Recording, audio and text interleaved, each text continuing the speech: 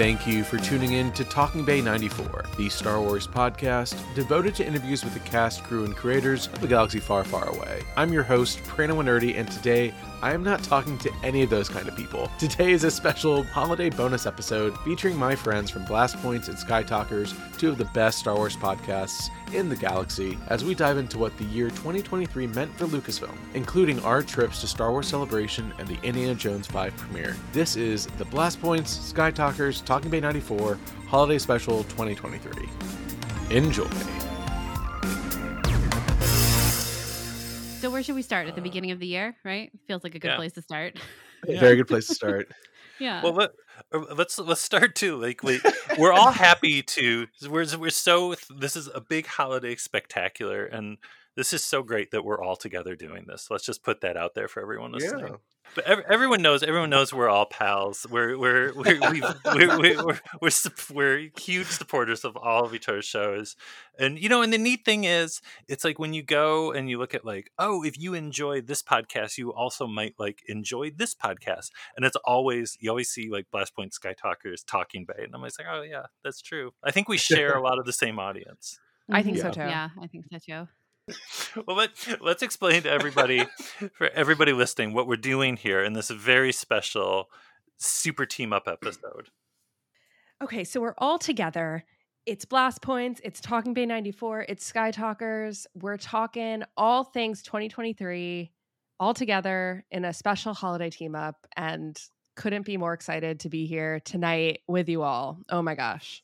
And I think one of the things, because we were trying to figure out, like, should we do something? This would be fun. And I think why we decided on 2023 and talking about it as a whole is we were able to experience a lot of this together in a variety of capacities. And I think that made it even more fun, whether it was just us talking about it afterwards or being able to experience stuff in person together at some points. So we kind of just wanted to like reminisce and talk through what I think was a very good year for Star Wars and for being a Star Wars fan.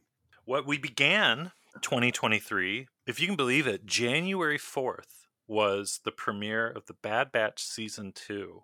That's crazy. That feels so early.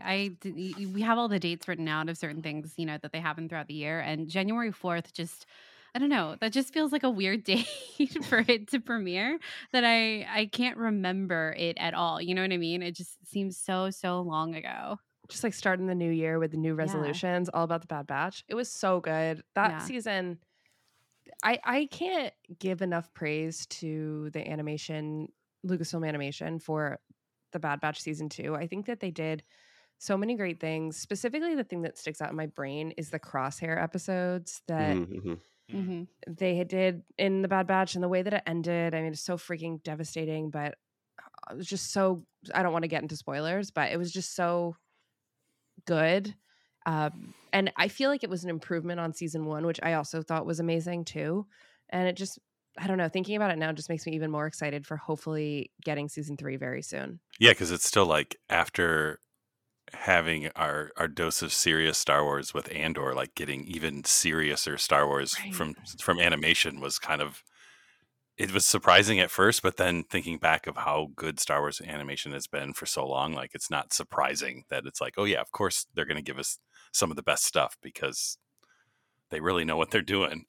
And they also, they ended that season, again, no spoilers, I guess, but like the end of that season was such like interesting questions that we have not like really gotten resolved or had even teased. And then we had so much Star Wars since then that it's almost like now that we're talking about it right now, I'm like, oh my God, like, yes, of course, like the Mount Tantan, like it's all just crazy stuff.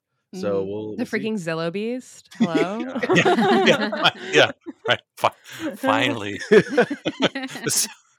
Like, we finally know what happened. I keep thinking about I guess it was like the mid-season finale with the episodes with the Senate and clones' rights and Chuchi, right?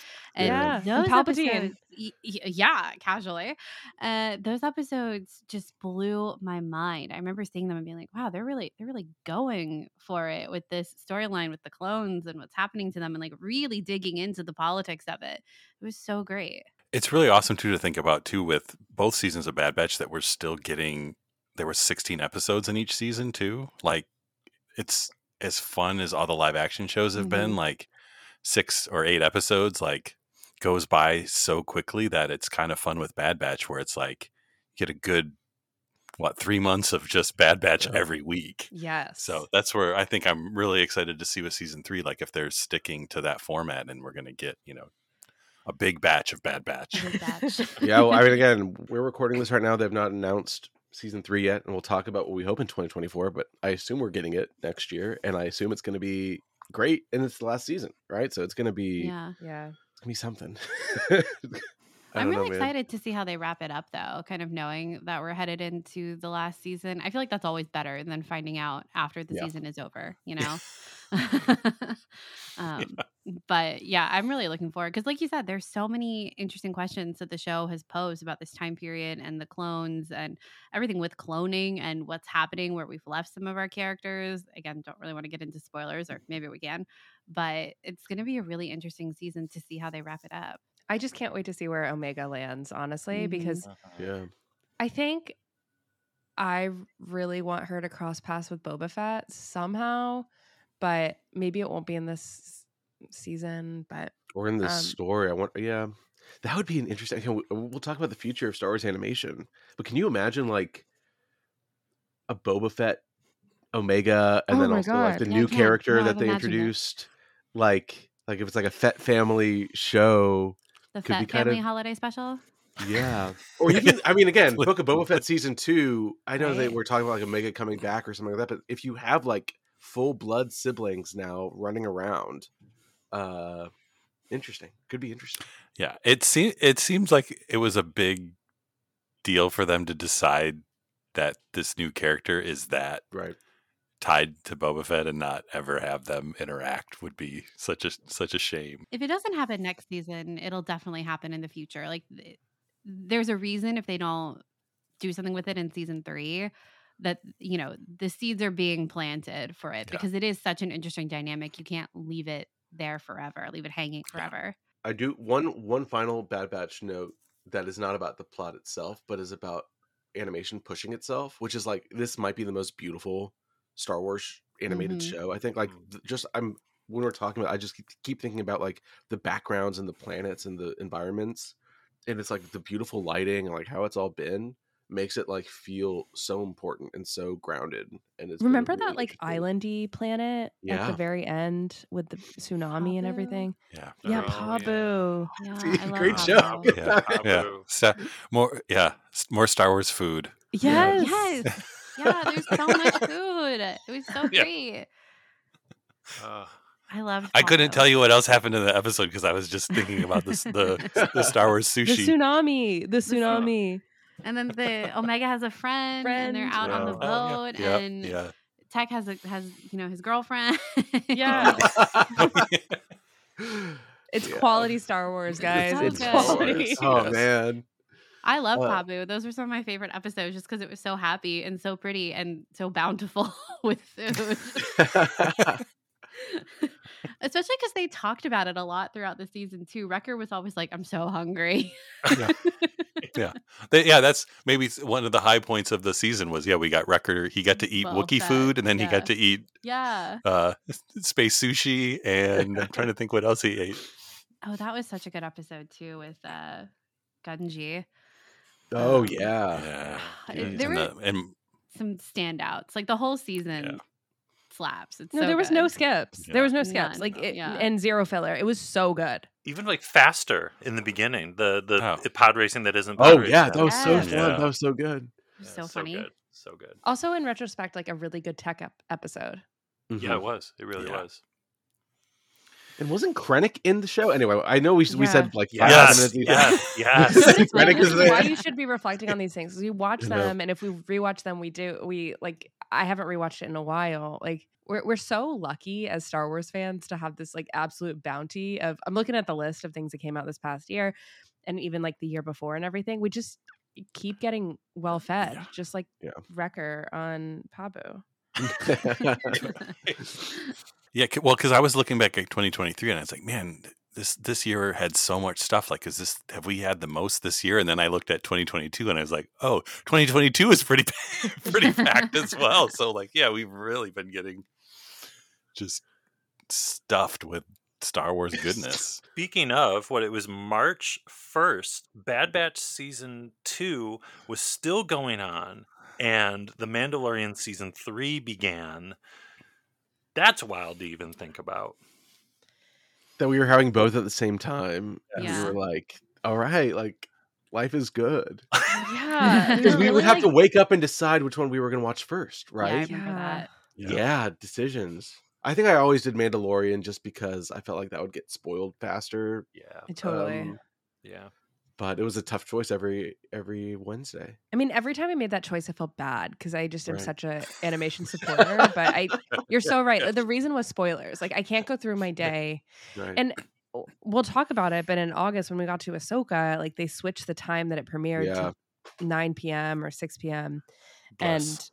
And it was just like the best choice ever. And when you have to wake up in the morning or stay up super late, you really have to make these tough choices, you know?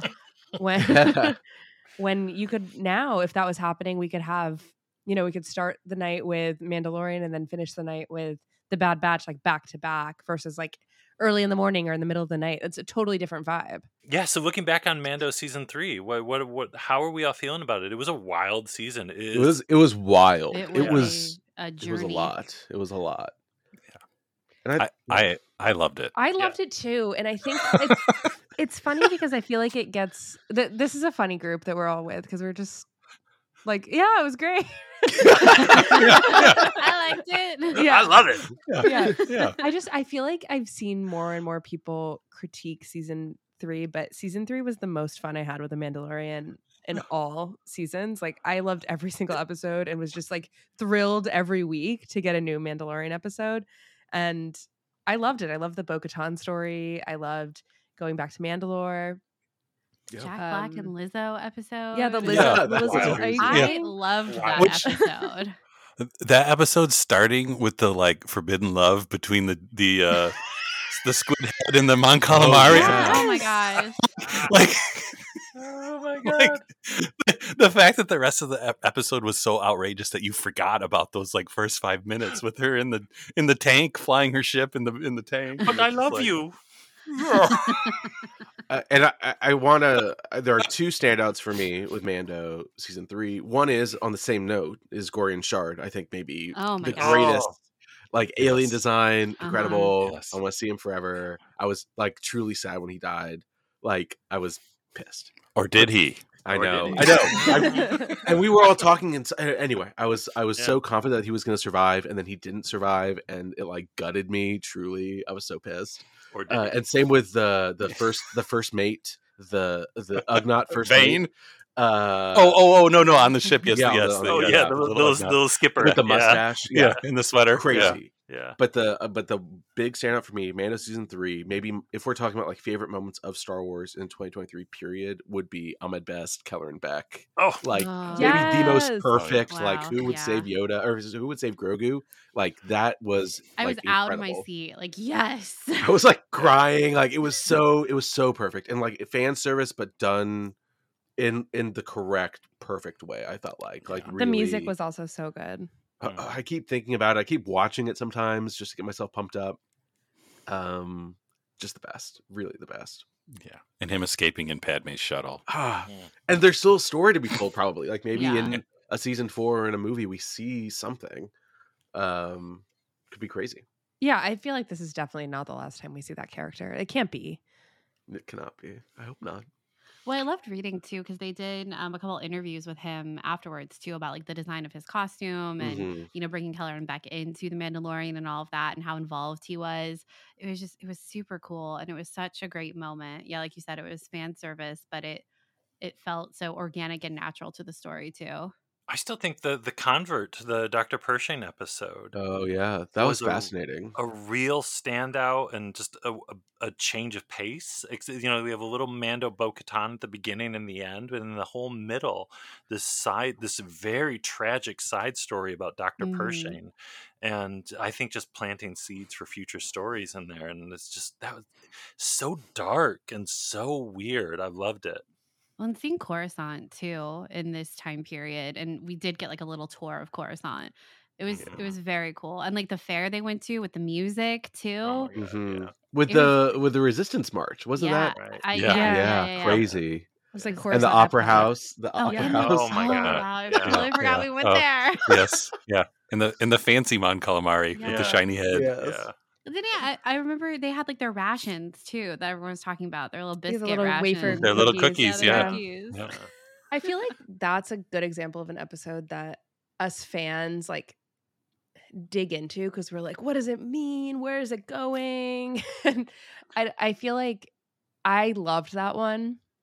And I can't wait to see, because I feel like that's an episode where I'm like, oh, we're playing the long game here. There's a story that we're slowly telling through different like bottle episodes in each of the seasons about the New Republic, about the good guys, the bad guys, and things like that. And how was that ever going to come out in the future? And I feel like these are like the small seeds, like basically the Purgles of the like the Rebels Mandoverse. episodes that exactly, like that will come back later. And I could this episode was like screaming that to me, honestly. Yeah, and the ending with Mando kind of working for the New Republic, right? Like even the Mandalorian the ending, the happiest ending in the world. Yeah. Oh, sure. Yeah. Is just like so sweet and the best ever, and just gave me the best endorphins that could Star Wars could ever give me. I mean, I kind of want that to be the end of them. I don't know, like with the little fade out, the Dial of Destiny ending. I don't know.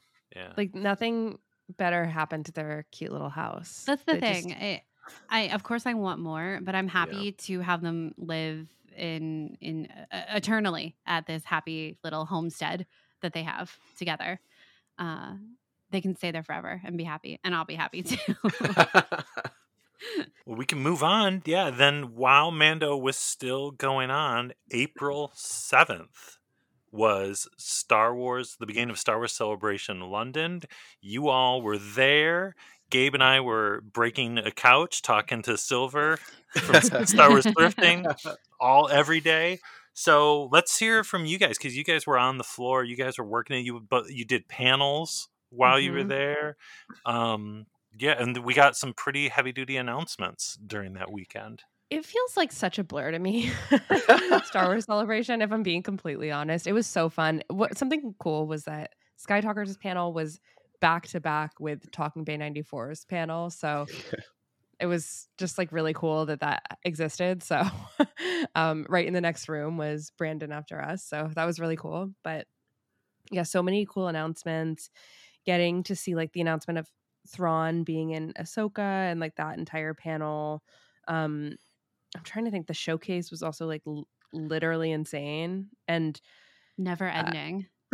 Also, like in somehow, the best way. Somehow we got in there. I don't even know. Yeah, that's a whole story that we still probably cannot tell. Yeah, it's like dark how magic. the Secrets My only the Life Sith. and Us No. and SKYTALKERS got in a truly insane way. I have just no idea what that would be like. I really don't know. Yeah, we definitely didn't do that in Chicago as well. It's never happened before. Yeah, Anaheim. I don't know. In Anaheim. Yeah, no idea how that. Yeah, I have no experience with that, so I don't know what you're talking about. Yeah. I'm going through my pictures just to like try to like see what happened at that showcase, and it was Acolyte, and they had the Wookiee come out, and that was huge. The Jonas Wookiee. That was so cool. Yeah. And that was like, again, big pop. And we also saw footage, by the way. Yes. From the Acolyte, which hasn't been released to the public still. Yes. And then they announced all of they put that timeline up, and they put all those aliens up on the stage. And then Daisy Ridley came out, right? You're like, oh my God. That's a huge. Was that the Mandalorian kid panel, Jason? Yeah. So was that the first one? Yeah, yes. No, yeah. It was great because Gabe and I were up at what time did we wake up? Like 5 a.m. every day. Yeah. We were up at 4 or 5 a.m. Our eyes are still half shut, and we're furiously like texting back and forth with you all, and we found a kid live streaming it from the floor on YouTube. And he was this kid who was so excited about the Mandalorian, and he just kept yelling, Mandalorian! So they showed us the new episode that night too. That's right. Oh, yeah.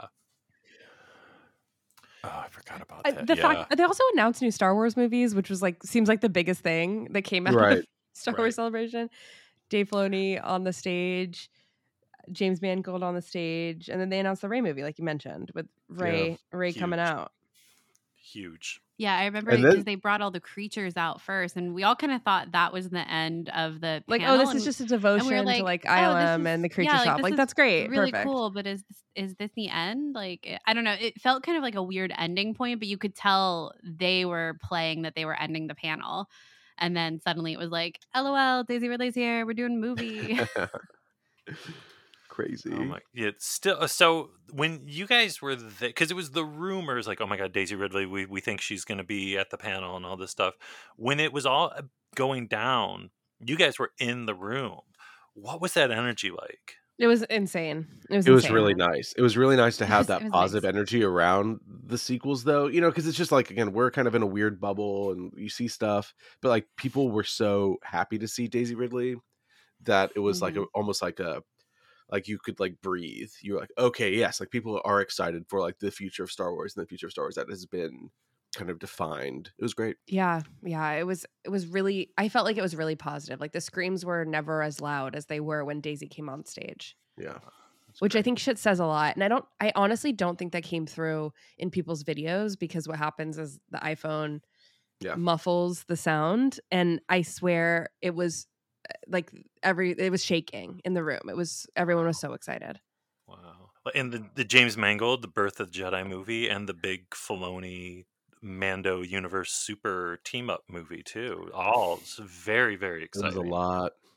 Yeah, and Mangold had already come out earlier for Indy and had shown like 10 minutes of Indy, which was already like if they had just shown me 10 minutes of Indy, and it was the tuk chase.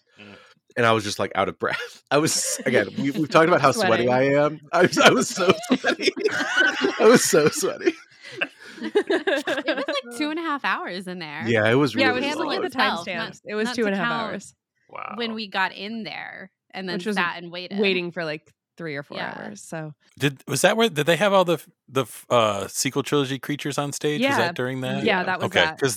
Because the at least watching from home, the like every day there was a little bit of the interview with Neil Scanlon and like showing off each of the creatures was probably like one of our high points from home, because we got like 30 seconds of it each day. That's great. They displayed them by the Star Wars show stage, right? I think so. When did they switch them out every day, or was it the same? No, they were new every day, or at least they added to the different displays. Yeah. Okay. Yeah. And I never really went over to that area as much as I would like. It was near the Star Wars show live stage. The other, and again, we talked about it, but that's when they announced Thrawn. It was later at the Ahsoka specific panel, and Lars came out, and also that Rey was there. Stevenson was there, and what else was announced?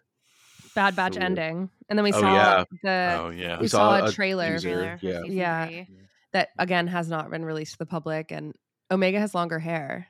So do you remember, Jason, did the Bad Batch one end up online, or did that one not? I feel like we didn't see that one. We watched it. Did we? Yeah, we were. Maybe the feed cut out. We were hot. We saw the trailer, but I think we only saw it once. But we did watch the Bad Batch panel. We did. I couldn't remember. It was very early in the morning, and that was like Sunday. We were on like day 3 at that point. Yeah, I ate so many digestive biscuits. Oh, like that's all I ate all day, every day. Yeah, you gotta. Yeah, they were good. Shout out to our friends at Star Wars Sessions, sent us the British food gift packs. Yeah, yes, tea and digestive biscuits. That's all we were eating was digestive. That's all you need. All we were eating there was an Indian restaurant called Dishoom, and that's where. How many? We ate there 3 times. I think we ate there 3 times together, but Charlotte and I think ate there 4 or 5 times. Yeah, it's great if you're ever in London. It's really good. Awesome. And it was like close to our hotel, so it worked. But it was literally attached to our hotel. Yeah. But also, our hotel was also right next to the Andor filming locations too, which was we were walking all together might have been to Dishoom or to dinner, but we were like, oh, this is the Imperial Security Bureau scene, and it was like a weird. It was a great time. I we were bummed that you guys weren't there. We missed you guys fun so catching much. up on your feed. And we would always try to, for the listener, we did try to make it to the daily Blast Points recording, because we'd always be in the car together, like, oh, let's call Jason and Gabe right now. And then like we would text Jason, and then like an hour later he'd be like, "Oh yeah, we just stopped." I'm like, "What?" We tried. Yeah. Did any of you get to go to the Doug Chang talk? Oh, that was No. Because that was another of like the highlights from home, because that was like the closest thing we've got to a season 3 like and Book of Boba art book. Oh, interesting. Because he was going into a bunch of the concept art from the show. And Obi-Wan. Was that live streamed? Yeah, and Obi-Wan. Is that on the YouTube right now? If I think it is. It should be, because we watched it on the official. I must watch. Everyone, his panels are always top tier, and we never end up making it to his panels, which is always such a bummer. I know. If we would have been there, we probably would have missed it too. So it was kind of nice that we were home. We were like, okay, we're gonna get to watch this because it's the only thing they're showing right now. And that was, luckily, it's good stuff. That was late in our celebration experience too, and that kind of woke us both up. We were like, "Whoa, this is really good. We got to snap out of our And shout out to Silver too, because Gabe and I were getting up at 5 to start watching all the celebration coverage. It was pitch black and it was cold. But Silver, think about that. She was in California and she was getting up at 2. Wow. Oh my gosh. Crazy. Champion. Truly the queen of Star Wars. Yes. I'm looking, I scrolled all the way back to April in my Twitter feed to see what I was posting about. The only other thing that shook me out of my stupor was Pelion. They showed us the Mandalorian penultimate episode early at the Mandalorian. Right. No, at the showcase. When was that? When did It was see at that? night. They made us they invited us back. Yeah. Yeah, because didn't the showcase, they showed the first 10 minutes? They like showed the showed hologram Pelion scene. then, and again, that kind of like messed me up. Right? I was like, okay, here we go. And then we went back for that. And I think that penultimate episode is really great. And that was a lot of fun to watch with the crowd. With the Praetorian guards and everything. Watching The Mandalorian with a crowd is such a joy. Well, like I think you get to watch with a crowd is so fun, especially a crowd of Star Wars fans. It's just such. One wish that I have is that Mandalorian episodes would be released, like at least some good, like really good ones, some action heavy ones would be released in theaters. And I was really happy that they did that with Ahsoka this season. We didn't get to go, but I feel like is still really cool that they recognize the value of putting it in a theater, and I hope that continues in the future. Let's do it with Acolyte. Yes. Yeah. Should. Well, and there was the Skeleton Crew trailer and the announcement for Tales of the Jedi Season 2. Yeah. Also, just one comment: the kids on the Skeleton Crew won me over. I think that Caitlin and I were kind of like, how do we feel about the Skeleton Crew? Like, they really hype up Jude Law, and it's really funny.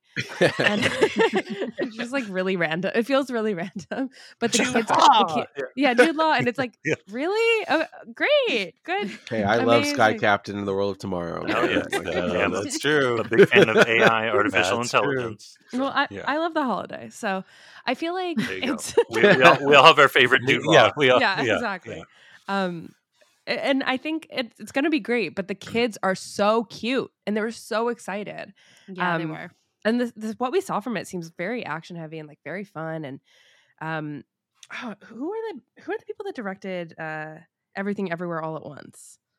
Right. The Daniels. Yeah. They're directing an episode or 2 of Skeleton. I mean, that's super cool. That's great. That we have an Oscar-winning director directing this show. I hope it comes out soon. Please. That always drives me crazy too, because it's like they aren't directing an episode; they already did direct an episode, right? Like a year ago. Like it's just like it's it's like these things exist. Relativity. We just have to wait. A flat circle. Yeah. Well, we can move and talk about other Star Wars in the theater and talk about the Jedi re-release, right? Wasn't that the next thing on the? Oh my God! April 28th. Can you believe that? Yeah. You had this in the notes, and I was like, wait, that was this year? Well, I was. Wow. Right. I was there. Yeah. I experienced it. That was Caitlin's only time seeing an original trilogy movie in the movie theater. Wow. Yeah, that's true. Me too, actually. So me cool. too. Yeah. I got to take my nieces to it. We finished watching Star Aw. Wars with them for the whole saga so for the first great. time this year. And I remember we were in the car and we were in the middle of the sequel trilogy is what we were watching. And I was like, okay, we're going back. We're watching Return of the Jedi. And they're like, well, why are we watching it again? They didn't get it. And I was like, no. Let me. Why are we watching it again? Let me me introduce you in to a theater because we hadn't finished the saga yet. Because they were like, why don't we just finish? I think the next one was The Last Jedi. They were like, why don't we watch The Last Jedi today? I'm like, no. This I've never seen this movie in theaters. So you at the ripe age of 9 getting to see it in theaters is important. So also we're gonna the concept of just questioning rewatching something is just actually hilarious given us on this I've podcast been very right much now. we have to get through struggle. the saga. You know what I mean? Yeah. But I was like, we're gonna get a big thing of popcorn and a soda, and we're gonna sit there, and it's gonna be the best time ever, and it's gonna be great. And then we'll watch The Last Jedi later. It was fun though. It is very nice to see any Star Wars on a big screen, and especially original trilogy, and especially with a crowd that's excited, and everyone's there because they want to watch it. And it's just very nice for everyone to be talking about Jedi for a week or two, right? That was a very fun. Yeah, my theater was packed. Yep. Yeah. Wow, Yeah, Jinx.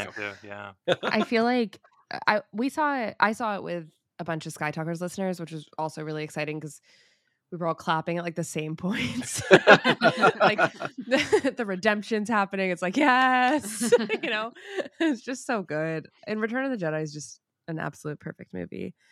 I want more Star Wars in the movie theater.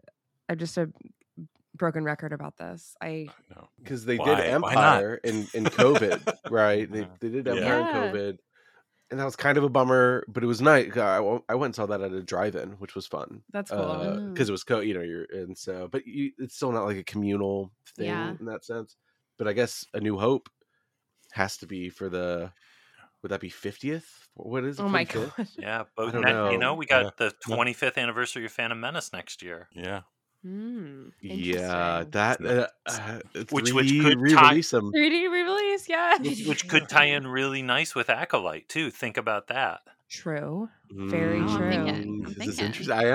I'm thinking hard. And High Republic, is that ending next year? The phase 3, will that be done? Technically. So that's interesting though, right? Because that is the pre-Phantom Menace time. Yeah, and they still haven't released Attack of the Clones or Revenge of the Sith 3D. Don't even remind me either, right? There's finally a chance to could be crazy. An excuse to do it over the next, right? They were made. Yes. They were screened.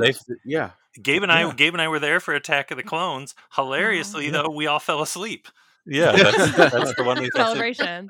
Yeah. So they showed it at Celebration. They showed it at a couple just events around, I think at LA, ILM things. So Attack of the Clones has been shown a few times.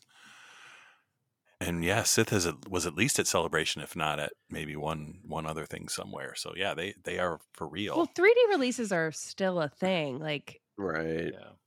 We were just talking about all the James Cameron re-releases that were happening before we started recording. Those are 3D.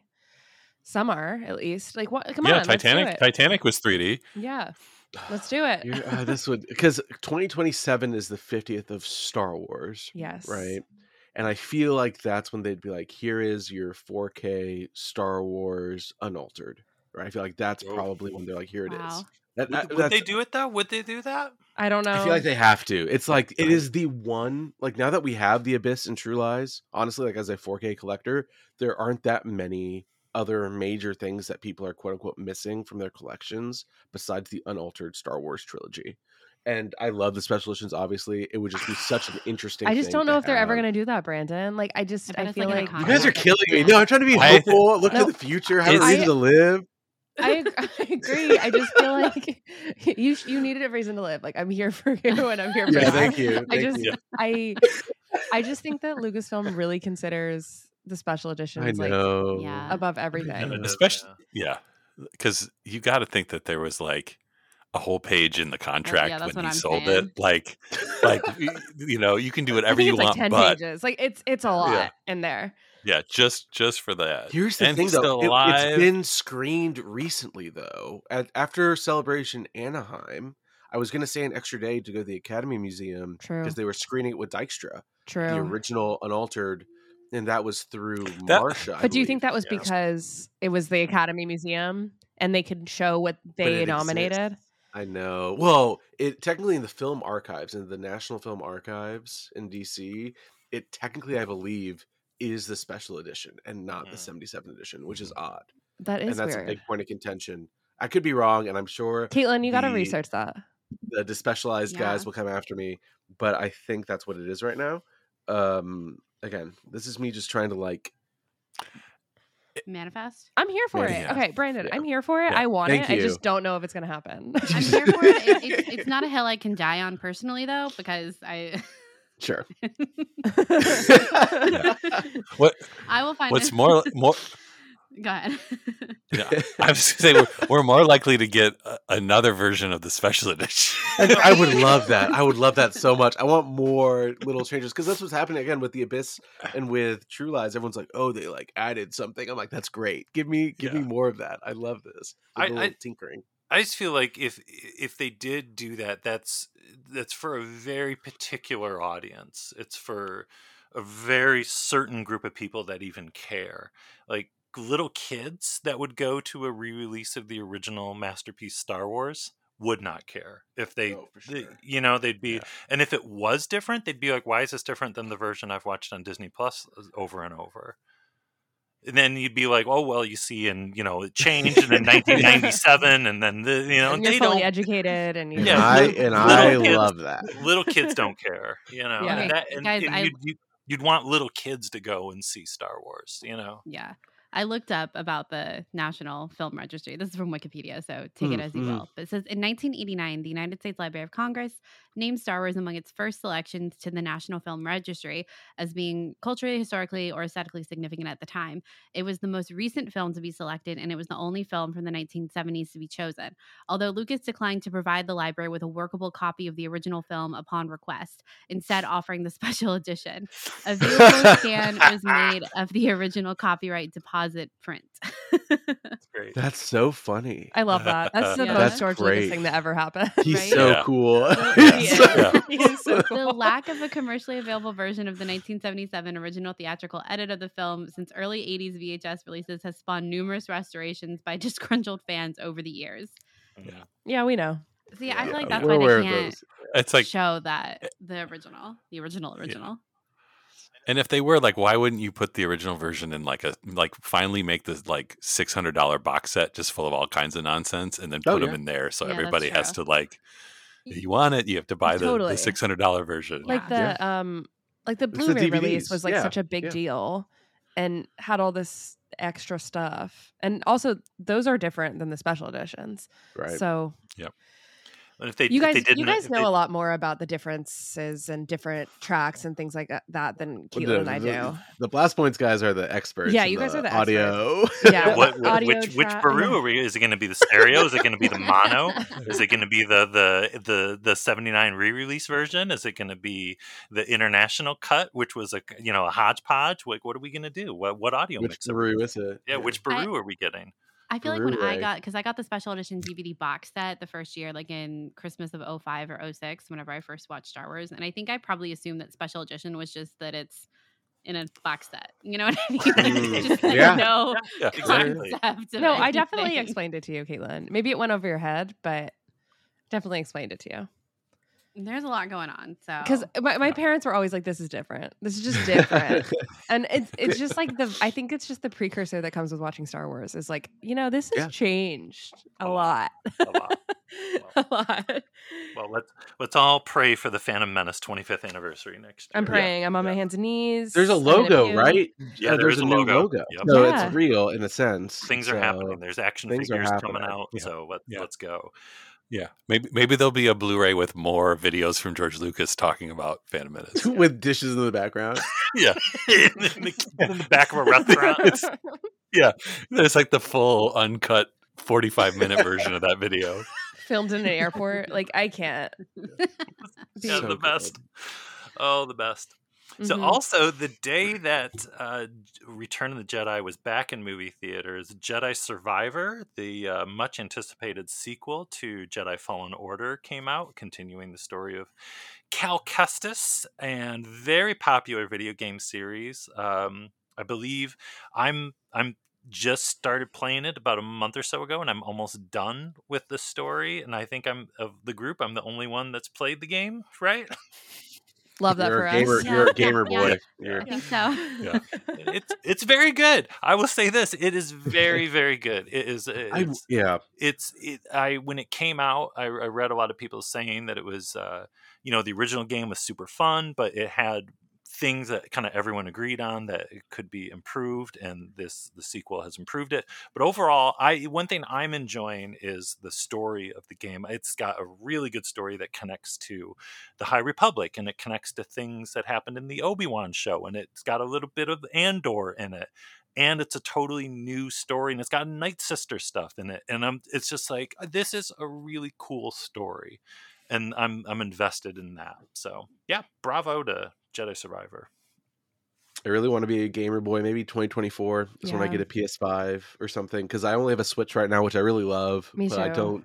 I've never had like a modern gen video game system in that capacity, but like these games and like Battlefront 2 and even Squadrons, I'm like, I've been really missing out. So I played Star Wars Lego. I bought that on my Switch. I love Star Wars. Those are so great. Those are I good actually games. just picked it, turned it on the other day, and I realized that I had stopped at the pod race in the Phantom Menace, and I was like, all right, we're doing this. Those are so fun, though. They're so good. It was really fun, yeah. I was really excited to go through The Rise of Skywalker on that. I was like, let's do this. Good movie. No,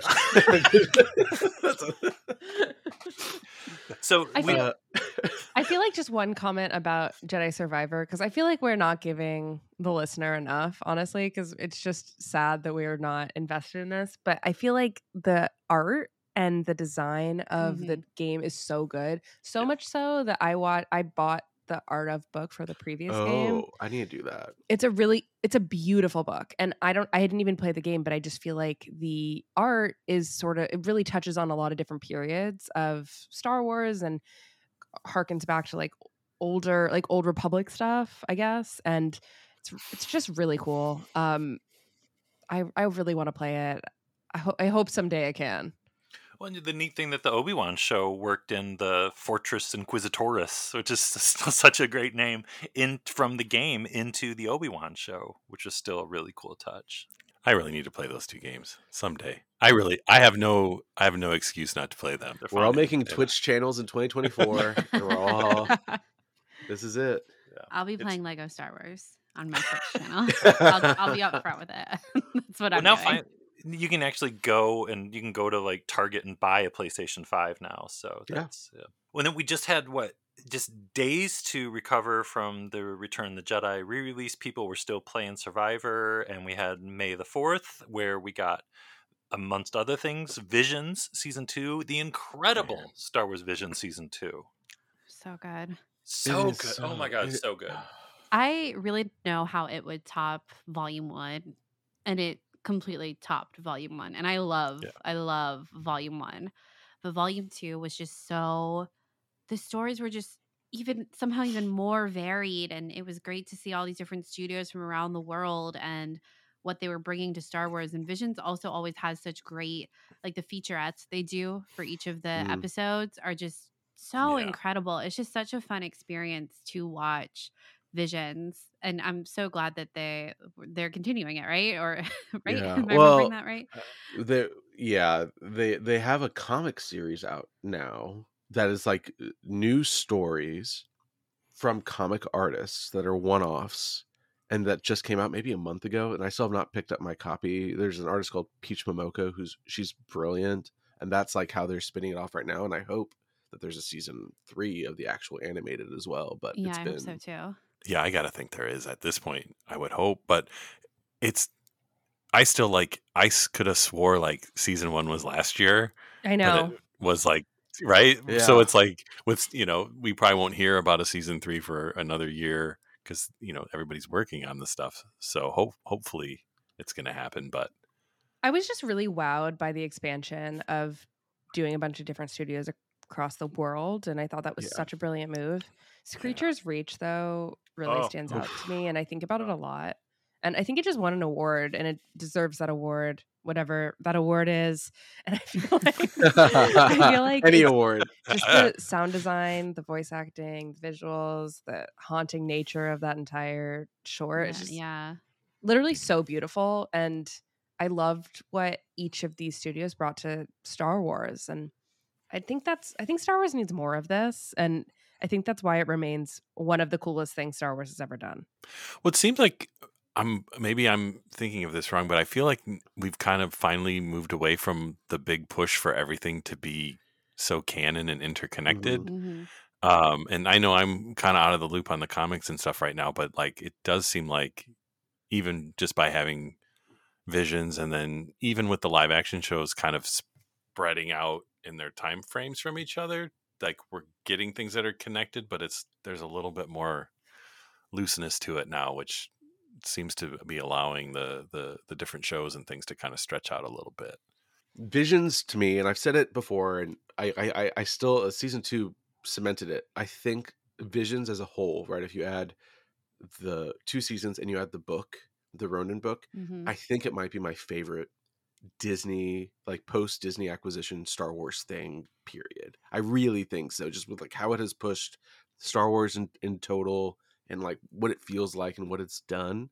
And season 2 was like I really loved it so much, and I keep revisiting it probably once every couple months because it's just like a really nice way to like watch something Star Wars for 15 minutes or 20 minutes and it feel so unique and so fun.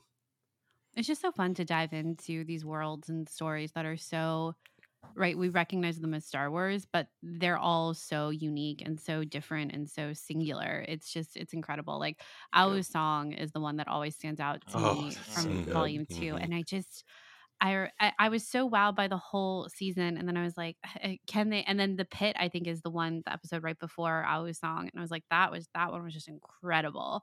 And then I was like, how can they like, what's this ending going to be? Can it top everything I've already seen? And I wanted to reach into that world and just be in it. It was just so colorful, so tangible, but then the story was so beautiful too and so emotional. And I feel that way about all of the Visions episodes, honestly. They really are just so incredible. And then you have something like I Am Your Mother on the, just so fun and so crazy. And it's something, Charlotte and Caitlin, you were talking about in your recent Patreon episode where people say, oh, Lucasfilm, they're afraid to take risks and they're playing it safe and all this stuff. And it's like, well, just 6 months ago or 7 months ago or whatever, we had Vision Season 2, which is exactly its whole thing is pushing the boundaries of what Star Wars storytelling can be. And I love it for that. I love that we get these complete, like Gabe, like you were saying, these like, who cares about canon? Like, let's just tell a very unique, interesting story in the Star Wars galaxy. It's so great. I think the other thing too, especially coming out of the writers and actors strike of like thinking about all the really horrible things that have happened because of streaming, that there are actually good things that came out of kind of things switching over to streaming services. Because like if there wasn't Disney Plus, like I don't know if we would have got a Visions 1 and 2 because it's like absolutely. Where would they have released them, right? They probably wouldn't put that on TV, and maybe it would just come out on a DVD or something, and like would people just buy that to see Star Wars animation? So like it's cool that at least with everything changing that we are getting some benefits from it, and Disney has this place they need to put stuff and we're getting some really cool stuff that we might not have ordinarily gotten. I think that is the benefit of streaming, is that there's willingness to experiment because of the need for output, right? I think if I can, again, with the benefits of streaming, I think there's been like so many arguments for like it's not great for actors, and that's why the strike existed.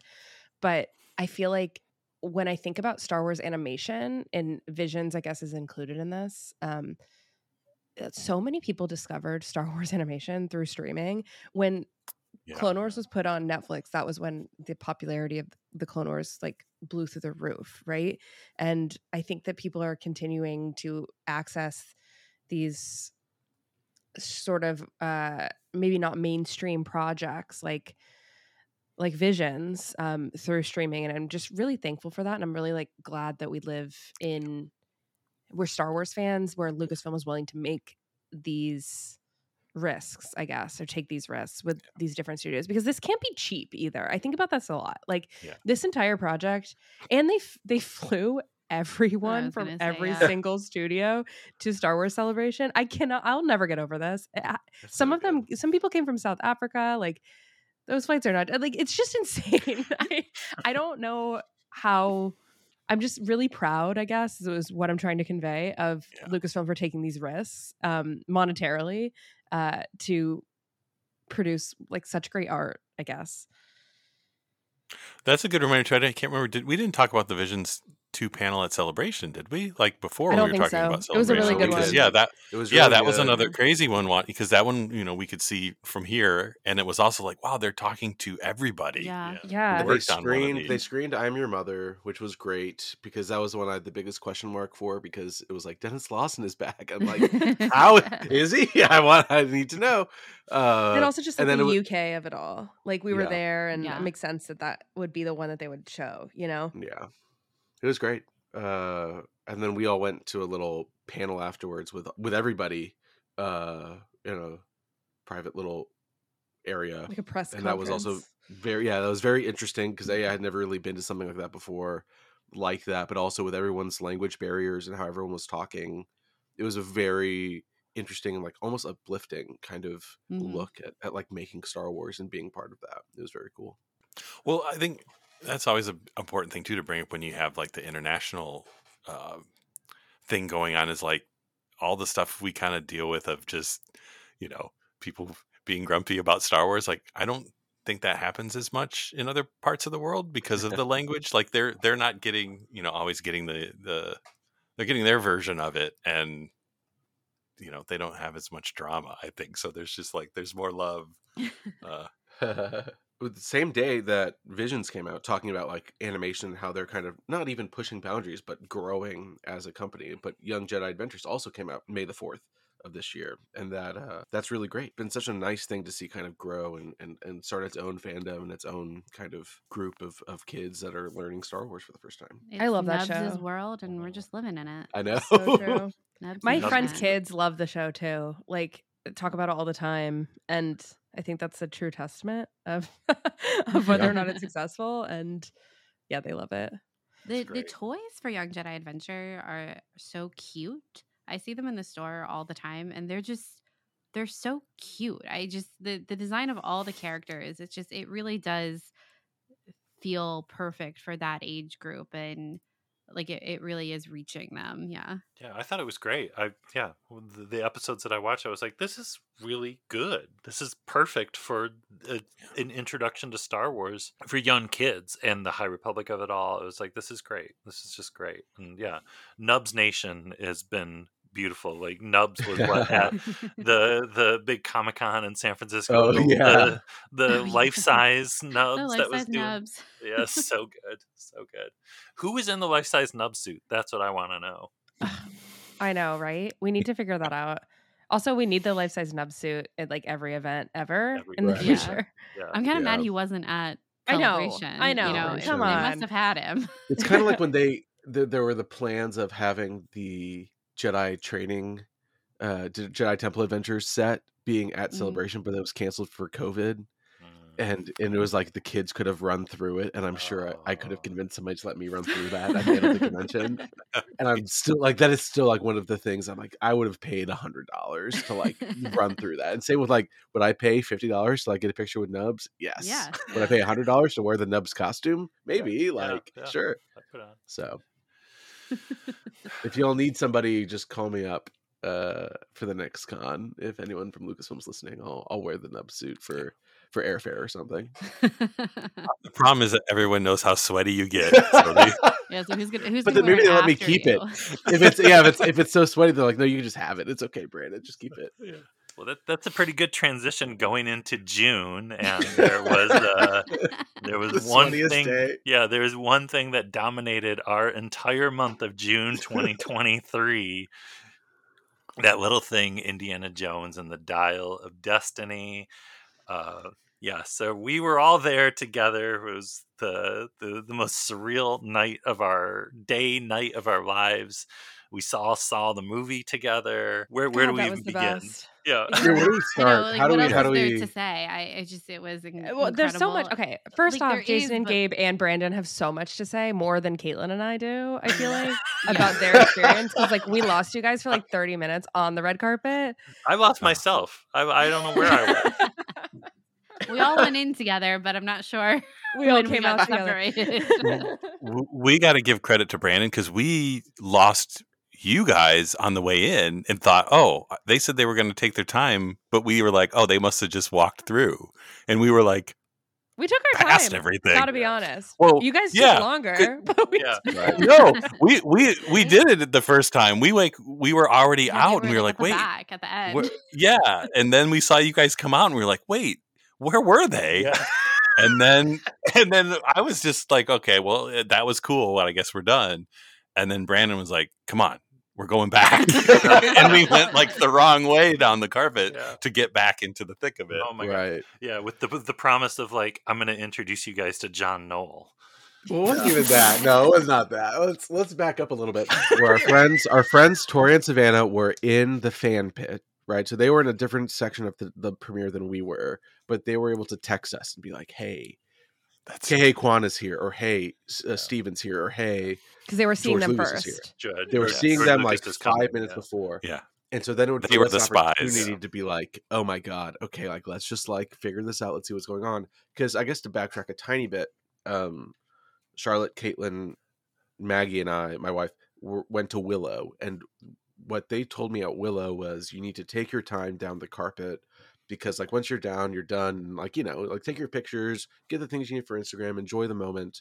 And then for this, it was a very different sort of beast because it was probably 3 times the size of the Willow one that I had been to, and it was also Indiana Jones, so I was like very overwhelmed.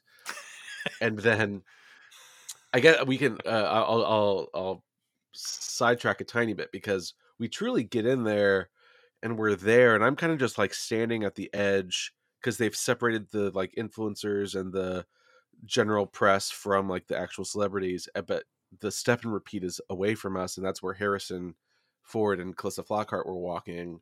And so I'm just kind of standing there just like enjoying being 10 feet 15 feet away from Harrison Ford. I'm like, this is great. And then I'm standing there and the guy next to me starts beckoning Harrison over. And he's like, Harrison, hey. And I'm like, what are you doing?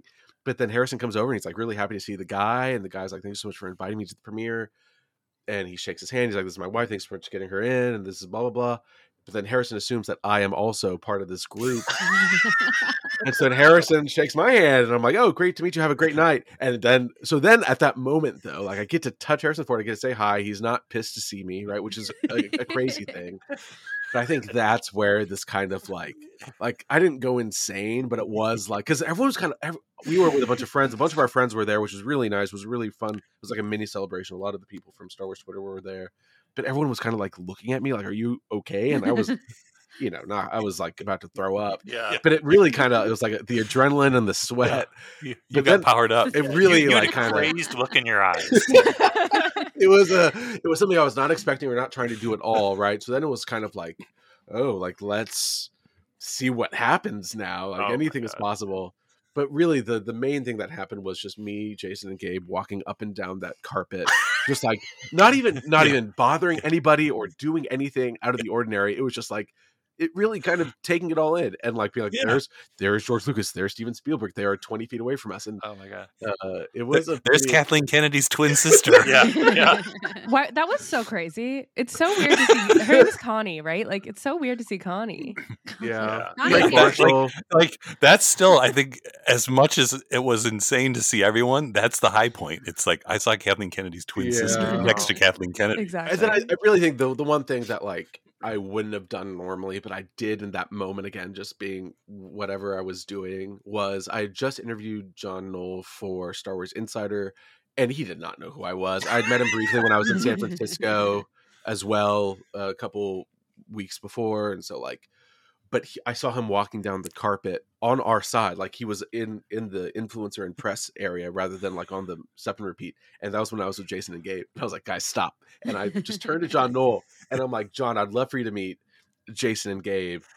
And I don't know why I said that or how I did that, but he was very nice and he shook their hands. And that's like, I'm sure y'all have all seen the photos of them talking. I lost my mind. Yeah. Jason did such a good job though. Did I though? Did I? No. It was Jason really was mumbling about how his wife works at Briarwood Mall and John Knoll didn't know what was going on. And John Knoll's wife was laughing hysterically at the whole situation. So we knew we were okay because his wife thought it was so good. It was, and I would just kind of took a step back, and I would just like really took that all in, because if nothing else had happened that entire day, that was maybe the greatest moment. It was them finally meeting him. And I think at the end, I was just like, I love you. I love what you do. I love everything you've ever done. Yeah, pretty much. And then like immediately after that, get a text from Savannah and Tori, Spielberg is coming.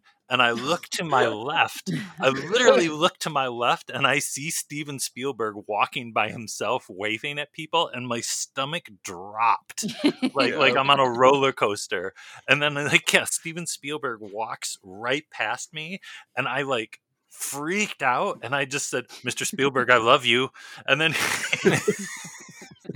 he looked at me and smiled, and I was like, "Well," I think I said to Gabe, "I was like, well, that's it. I can die now." And then it was another text from Savannah and Tori, like, "Don't go anywhere. Lucas is coming." And I was like, "Oh God!" George was there is just crazy. That was insane. When we got that text, we were at the end taking photos, like with the props, and we turn around and we're like, there's Steven, there's George, and they're really close together. Oh my God. This is like, and just like you said, your stomach sort of just drops and you're like, this is, wow, they're right there. They're right there. These people that like are mythic figures in our heads are just living, breathing humans right there on the same carpet as us, walking in to watch the same movie as us. Like, this is so weird. This is just, where are we? What is happening? And how did we get here? George made eye contact with me, and I immediately looked away. I was like, "No, it's too powerful." No, you might turn to stone. No, you're not allowed. You're not allowed to acknowledge me. No. Yeah. What's so great is Charlotte and I were at the end, like we were separated for quite some time from you guys, and so we finally all get to our seats, and like we were just taking pictures, and you guys were like, "Oh, listen, here's what happened." Oh my gosh. We had like lived two very different lives in that 45 minutes on the carpet. Oh my God. But then we got to see the movie, and so it started though with like an incredible intro, and then we were even saying though, like, it was weird. We saw everybody. We saw George. We saw, Steven Spielberg. We didn't see Kate Capshaw, but it was like, it was weird not seeing John Williams. And truly, like, then they open the curtain and there's John Williams, and he plays 3 songs. He plays Mutt's theme from Crystal Skull. Yeah, and you're like, this is the greatest day possible. I just really. I need to stop being surprised when Lucasfilm like opens a curtain and John Williams and a full orchestra is back there. Like, right, if I had a nickel every time, I'd have 2 nickels. It's so crazy. We were all in the same row, but we weren't sitting next to each other. No, and like Brandon and Maggie were off, like from Gabe, where Gabe and I are. Brandon and Maggie were off to the left, and SKYTALKERS, you were off to our right. Mm-hmm. But when the John Williams thing came out, we all were just like looking at each other, like, "Oh my God, can you believe?" We're all seeing the same thing, right? We're not hallucinating. Yeah. Insane. And the movie then was great. Yes, it was the thing, like it could have all been like, oh, like that would have been great, and the movie was kind of disappointing, but at least we had that experience. But like, the more I think about Dial of Destiny, the more I'm just like so in love with it and so happy with it, and so it's such a powerful thing. And they took some risks, and those risks really worked, in my opinion, at least. And that's a really beautiful thing that we all got to kind of experience that. I mean, that just hero and that character. We went into it like spoiler free, didn't know anything about it, and I think that last act like really threw us, and it was so great to experience it with like a full theater and just fellow fans, and just like really go on that ride. And then just the best part is the fact that we all got to talk about it after together in person, over In-N-Out, over drinks. It was so fun. It was just like the best ever. I want to relive that day forever. Yeah. And I you know, we say thanks to Lucasfilm a lot. We say thanks to all the people over there, but like that, like in my time as a Star Wars fan, and I've done a lot and y'all have done a lot, like that might be the greatest, like kind of like culmination of me as a fan. And that really like meant the world. Yeah. And getting to share it with y'all and my wife. And it's been that was a really special thing. Yeah, we love Maggie. We're glad that she was there too. yeah, Maggie's great. Even though I potentially scared her away earlier tonight by talking about the movie Cocoon. So Maggie, before we started recording, Maggie came and said hi. And then Dave came in and started talking about Cocoon, the movie. And Maggie was like, I gotta go. Which I out.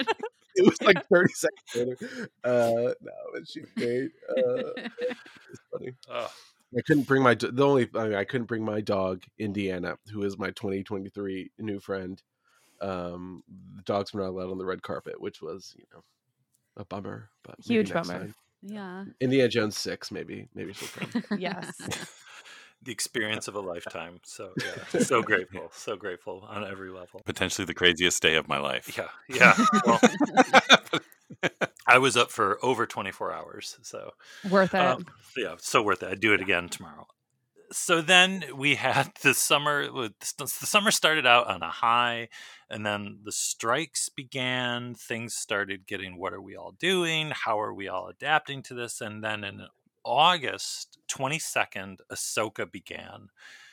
It was a strange time for us because none of us were talking about Ahsoka, and we were talking to each other about it.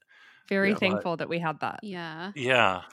And we were recording episodes. I know at least like SKYTALKERS and Gabe and I, we were just doing episodes that only we were hearing.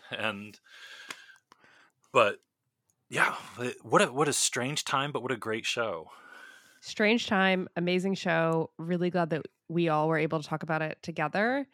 And what was so funny is every single episode, I feel like in our group chat, we were always like, another banger, great one every single time. Like it was never like not so sure about that one. It was like not they can't miss. Like just what a great one. Love Star Wars. Yeah. Loving it. Yeah. And man, that was so good. And Caitlin and I were talking to our friend Silver yesterday, actually, at the time of recording. And we were just talking about how like we're just so happy for Dave Filoni. And I feel like when you've been a fan as long as we all have, right? It's just like, oh wow, this show is Dave Filoni's like dream, and it's just really fun to watch his dream come to life, I guess. And it was just like a privilege as a fan and a fan of his and a fan of Ahsoka the character for so long and for 15 freaking years to finally now have this like live action show where live action Ahsoka meets live action Anakin Skywalker. And that was like Hayden Christensen as Anakin acknowledging Ahsoka is something that actually broke my brain, and I'll actually never recover ever. Yeah, if you had told me in 2010 that would happen, I would have called you a liar 100%. Yeah. You wouldn't be here today because you would have turned into dust. Absolutely. True. Yeah, that's very true. The experience of Ahsoka was so strange. Just I think all of us are so online all the time, and we're all podcasters too. And so then to not be able to talk about it really online or in the podcasting format, it was like I truly haven't had that experience since before for the past 6 years, really, which is kind of crazy. So it was such a weird experience of living in this void of how we were talking about it and containing that conversation to like our group chats and then to our podcasts in the void and stuff like that. But it was still such a good time too with the show, and I was so excited every week to see what craziness would come up, and then to be surprised by Hayden Christensen every week because he was there so much. Yeah, I mean that's a whole thing to talk, like beyond just the show being great and the Rebels characters being great, and we can talk about the new characters, but the Hayden Christensen of it all. And I know I'm kind of setting it up for you two, Charlotte and Caitlin, but like it was so. Like we had already gotten a little bit with Obi-Wan. Yeah. And that was really nice and really And I wonder if we hadn't gotten Obi-Wan and we had just gotten this in a vacuum as the first Hayden appearance, sort of, if that would be even different. But it's so nice to see him kind of continue and just be a part of Star Wars, and it feels so natural, and him be also very good, right? It's not just him like showing up to show up. He is so good in this role and so comfortable, and it's really a really beautiful thing to see it again 20 years later. No, he nailed it. And I would say it's actually some of his best acting work as Anakin.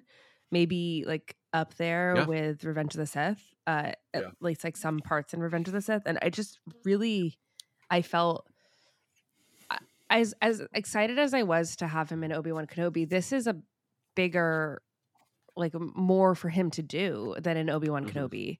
And I felt like as lifelong fans of Hayden Christensen, I actually can't even believe it. I'm just so, just like I said, I was like excited for Dave Filoni and very happy for him. I'm honestly more happy for Hayden Christensen, who deserves all the praise and the love he could possibly get. And I'm so happy that he's thrilled to be back in Star Wars and that we get to witness it.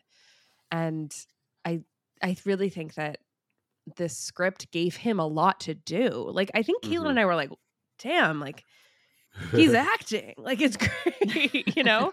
Right? He's doing stuff. Yeah. It was just, I'm very, as a huge, huge fan, it's a huge dream come true. It seems like it was extra cool too, like, because, you know, with Kenobi, it was kind of, he was replaying Attack of the Clones Anakin, and even as cool as the flashbacks where it was like, oh, he's back to Clone Wars Anakin, but topping it off with, you know, him being post Return of the Jedi, this is Anakin now. Anakin was just like the icing on top of like, no, this is new Anakin. Like, this is, you know, this is the character with 20 years of Hayden Christensen. He can bring that to this version of Anakin because this is like up to date Anakin, which I was not expecting. And plus, seeing and you see up to date Anakin, and you see Clone Wars Anakin, and again, it's just like, again, you talk about fan service done right, but you're like, oh, here's Hayden Christensen wearing the Clone Wars armor, talking to a young Ahsoka who, what's her name? Ariana Greenblatt? Is that her name? Yep. Yeah. Incredible casting as well, right? And like, you see that all, and like, oh, blah, blah, blah. Like, it's dusty. You can't see the planet or whatever. You know, like, everyone was mad. But like that connection and that environment and how that was all set up, you're like, if you are like jaded about this as a Star Wars fan, I can't help like, you. I don't know what else you can do. I do not relate because like, it's so cool. It is like Star Wars can be heartbreaking or dramatic or whatever. This was just cool. Like, it was just like cool Star Wars, but done for storytelling purposes. And I don't know, man. Really, Ahsoka really pulled a lot of really interesting stuff. And then you talk about the new characters, right? And the new actors that came in to inhabit the roles, whether it was Hera or was Ezra, which I think was Iman did incredible, right? Like, he is Ezra, which is so funny. But then you have Balin and you have Shin, and it's like, oh, like really cool, really interesting Star Wars stuff is happening now. And what else can you ask for? And it had ninjas and witches. Yeah, and wolves, and wolf creatures, and wolves, and little turtle people. And Jason Segula was there with slightly green hair. Yeah, so good. And Chopper. Just the list keeps going. Yeah. And Hu Yang. How do you Hu Yang? And C-3PO and like almost and a Xiono. Like, are we okay? Oh yeah. And Mon And and Clancy Brown. Clancy Brown was there. Yes. Jack Hell. It's a good show.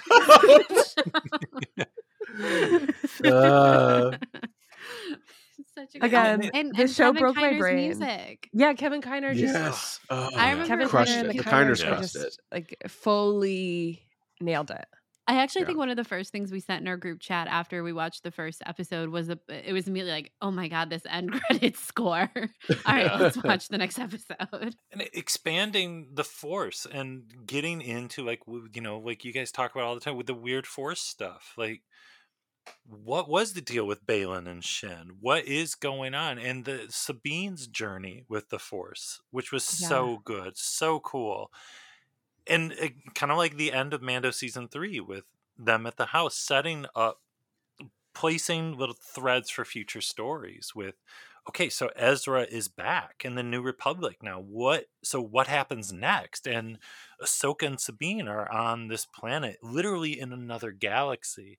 And that's not the last we're going to see of those characters. Yeah. So where do we go next? It's all really fascinating. Yeah. It's so exciting. I think that Dave did the most brilliant thing by creating a whole other galaxy and making this like mythic story that looks like Narnia and Lord of the Rings all rolled up into Star Wars, and just like leveling the playing field, taking Ahsoka out of the sequel trilogy. Basically, I think it was just like the most bold move. We talk about bold moves. We talk about the end of Indiana Jones and the Dial of Destiny. Like, this was a bold move, and I will be screaming from the rooftops that it was the right choice for a long time. And I really, really hope we get season 2 so we can see what comes of this. But this will never be the end of Ahsoka's character either. I think we have learned that.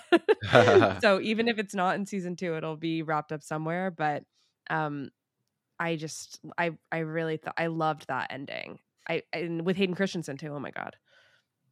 Again, he just appeared, and it was like, oh, he's back again. Wow. It's almost like my brain can't handle the end of the season, because every time I talk about the last episode or think about it, I forget about the Anakin ghost, like until the last minute, and then it's like, oh wait, oh man, yeah, he was there too. It's like it's too much. Balin on the hand of the Mortis God statue. I mean, give me a break. Yeah. Good show. Good show. Good show. So then also in 2023, we had some awesome book stuff going on. High Republic, timelines, from a certain point of view, Return of the Jedi. What am I leaving out? Well, you're what's the Inquisitor book, Rise of the Inquisitor? Oh yeah, the Rise of the Red Blade. Which I really, if people have not read that, it might be my favorite Star Wars book in the past like 5 years. Wow. Like it really, and that's like I don't say that lightly. I really enjoyed it. It was a really interesting look at that. And if we were talking about Fortress Inquisitorius earlier, and it really expanded that even more. So really, really fascinating stuff. So a really solid year for publishing. The comics were all interesting. Dark Droids has been fun. It's all good stuff. Nothing bad. The 100 Objects book. Oh yeah. Oh yeah. Mm-hmm. Yeah. Yoda's little flute included in that, obviously. Oh my God. Sure. The book nobody the knew slippers they needed until Yeah. it appeared. Yeah. Yeah. So good. Timelines has been so invaluable for doing research. It's just such a fun book. And yeah, and from a certain point of view, Return of the Jedi, Phil Shostak's incredible story, Kristen Babers, it's great, I know. some real fun stuff in there. Some good ones in there, man. That was Some a great anthology. I love that they do that. I know, and now it's I guess we're waiting now 15 more years for Phantom Menace to hit 40 and then run it all back. Yeah. Run it all back. Or they could just change the entire way they do it and bring it back for the 25th, like we've discussed. That's true. That's true. But then I'd be mad that they haven't reached out to me yet to write, or what's his name? I was about to say one of the pod racers, and I like Odie Mandrell. Every pod racer. Odie Mandrell. Odie Mandrell. Yeah. Or a Ben Quadranero story. Oh, let's do it. Are you putting it out now publicly that you want to do that? Right. Yes, please. I would love to do. Instead of like from a certain point of view, the Phantom Menace, just do stories of the pod racers. Yeah. Well, and this is changing. There was a StarWars.com webcomic published daily or weekly about the lead up to the Boonta Eve race. Oh my God. That I would download the JPEGs and then I would collect them onto a Word document so I could read them as like a full book. And I have not seen anyone ever talk about it. And maybe I'm hallucinating it. I'm going to look it up right now on Wikipedia while we're talking. But it is I remember it being so fun and so good and being like, why did Ben Quadraneros' pod explode? Like that kind of stuff. This is crazy. my favorite thing when you talk with other Star Wars fans. They always have these vague memories of things that they did on the internet, like very early on. And it's like, did we just dream that up? And everyone has a story. Every single person has a story. And it's always like, was that lost to time? Like, what was that? And here we go with another new one. Here it is. Pod Racing Tales, published in December 2000 as a special holiday treat to fans, courtesy of Dark Horse Comics and StarWars.com.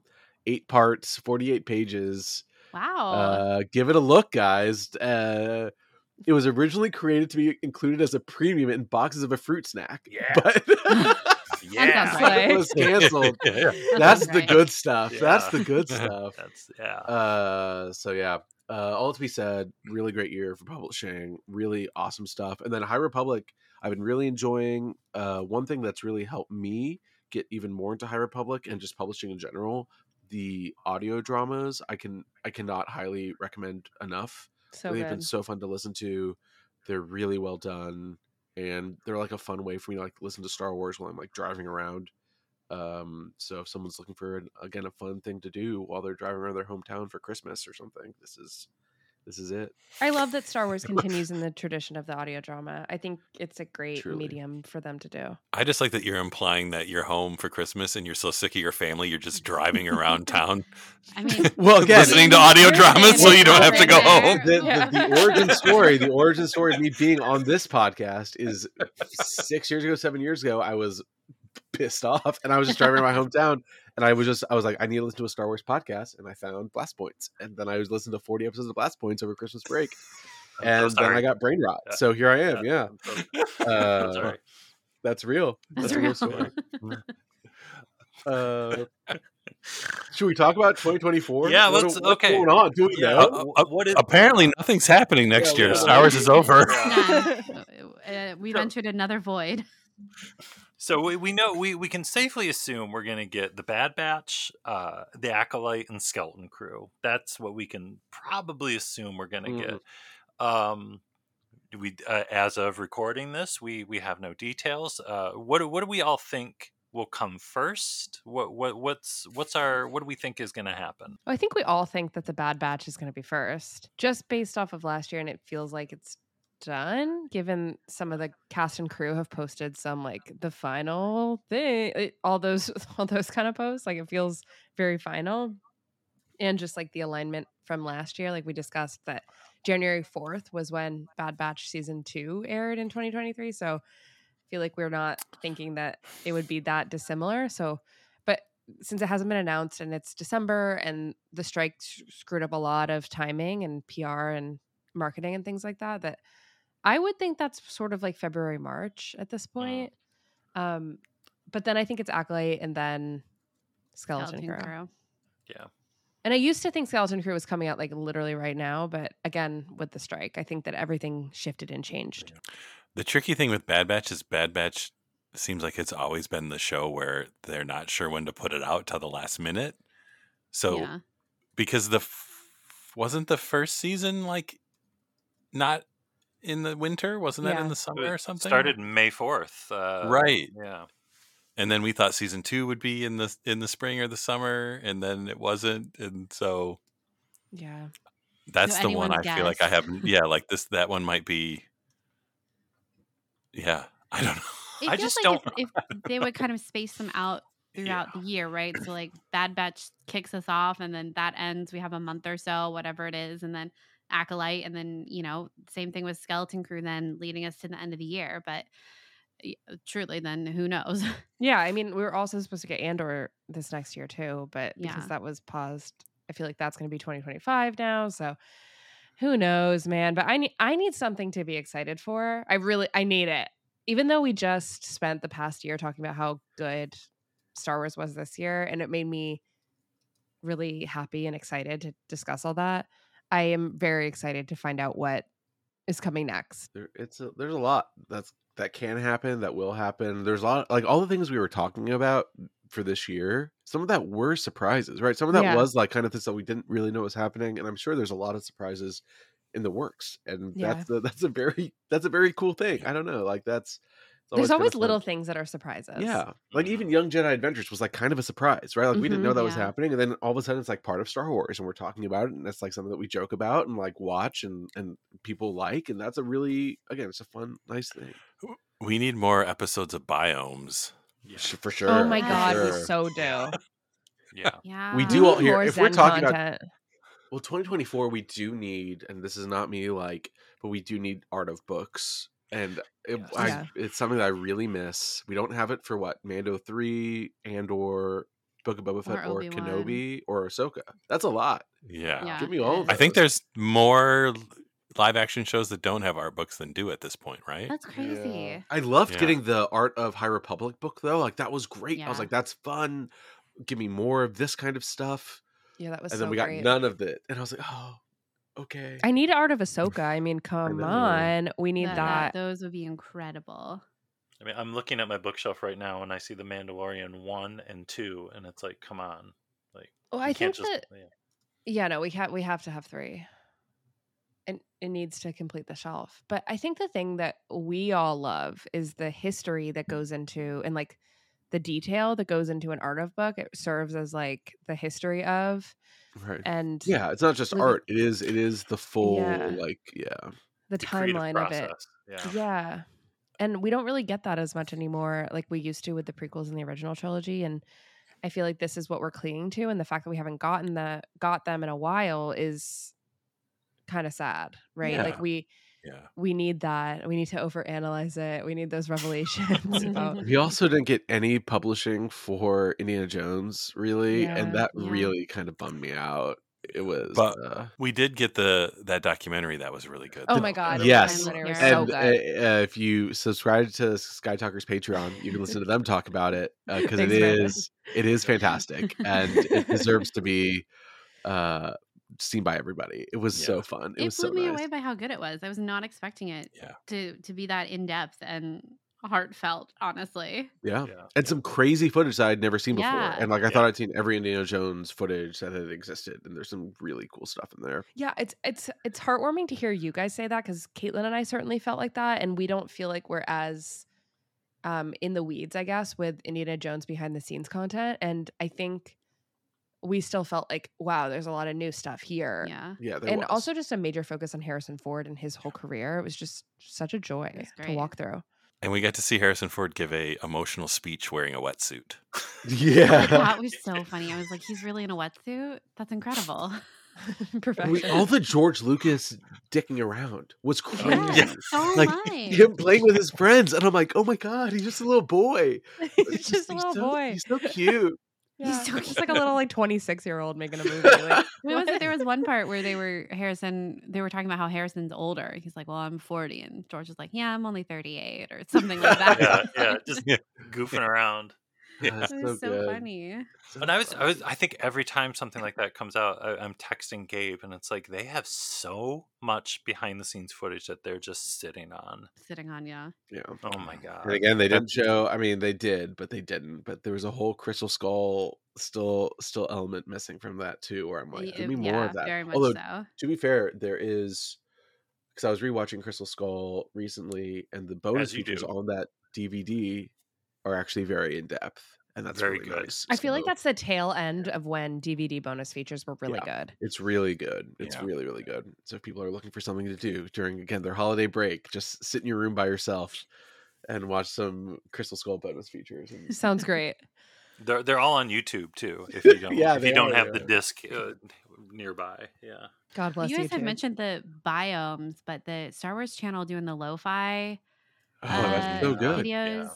I mean, let's give a shout out to marketing in general for Star Wars. I feel like they've really kind of like done a lot of fun stuff and like kind of messed around a little bit, and that's really nice. They did the TikTok live stream with the Loth Cat, Murley, with Murley for like 12 hours. Can you watch the Loth Cat? It's so the cute. Best. Yeah, no, it was just really good social. I think Brandon and I work in marketing and social. We were like, damn, they're really slaying this year. Like, it's so good.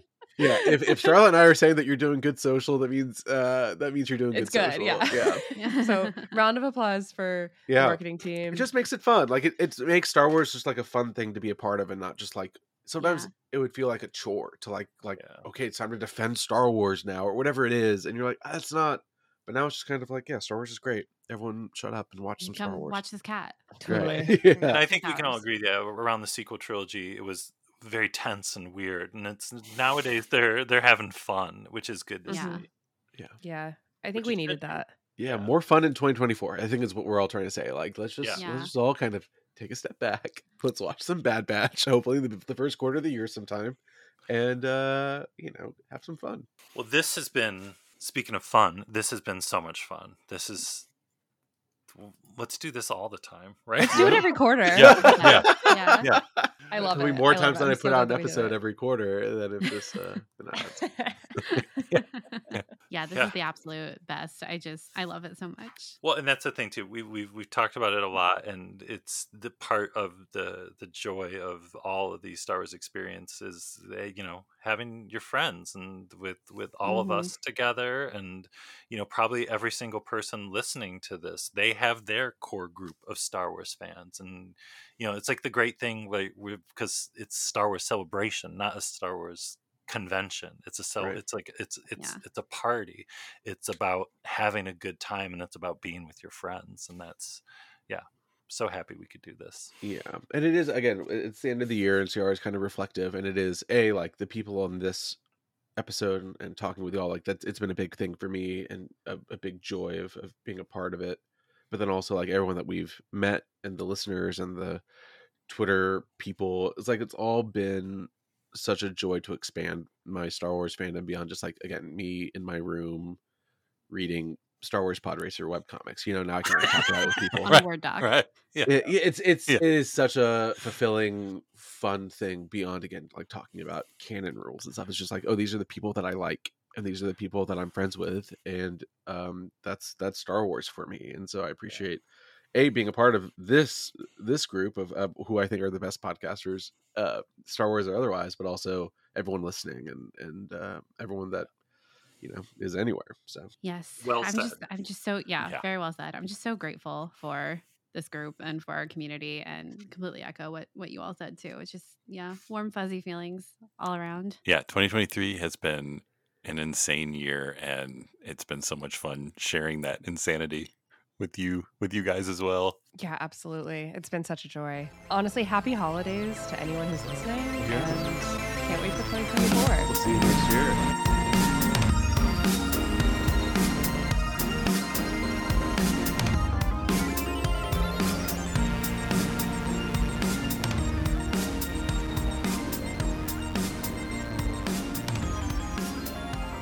Thank you so much again to Jason and Gabe and Charlotte and Caitlin for being such great pals and for such a great time. And thank you all for listening, especially since this is not my usual type of episode. Make sure, if you're not already, to listen to Sky Talkers and Blast Points. The links are in the show notes. 2023 was a good and weird year for this show. Not as many episodes as I would have liked, but some insanely good memories, as well as some opportunities that I cannot talk about until the new year. So I hope each of you have a wonderful and restful holiday season, and I'll see you in 2024. That's all for now. Until next year, stay tuned, and may the Force be with you.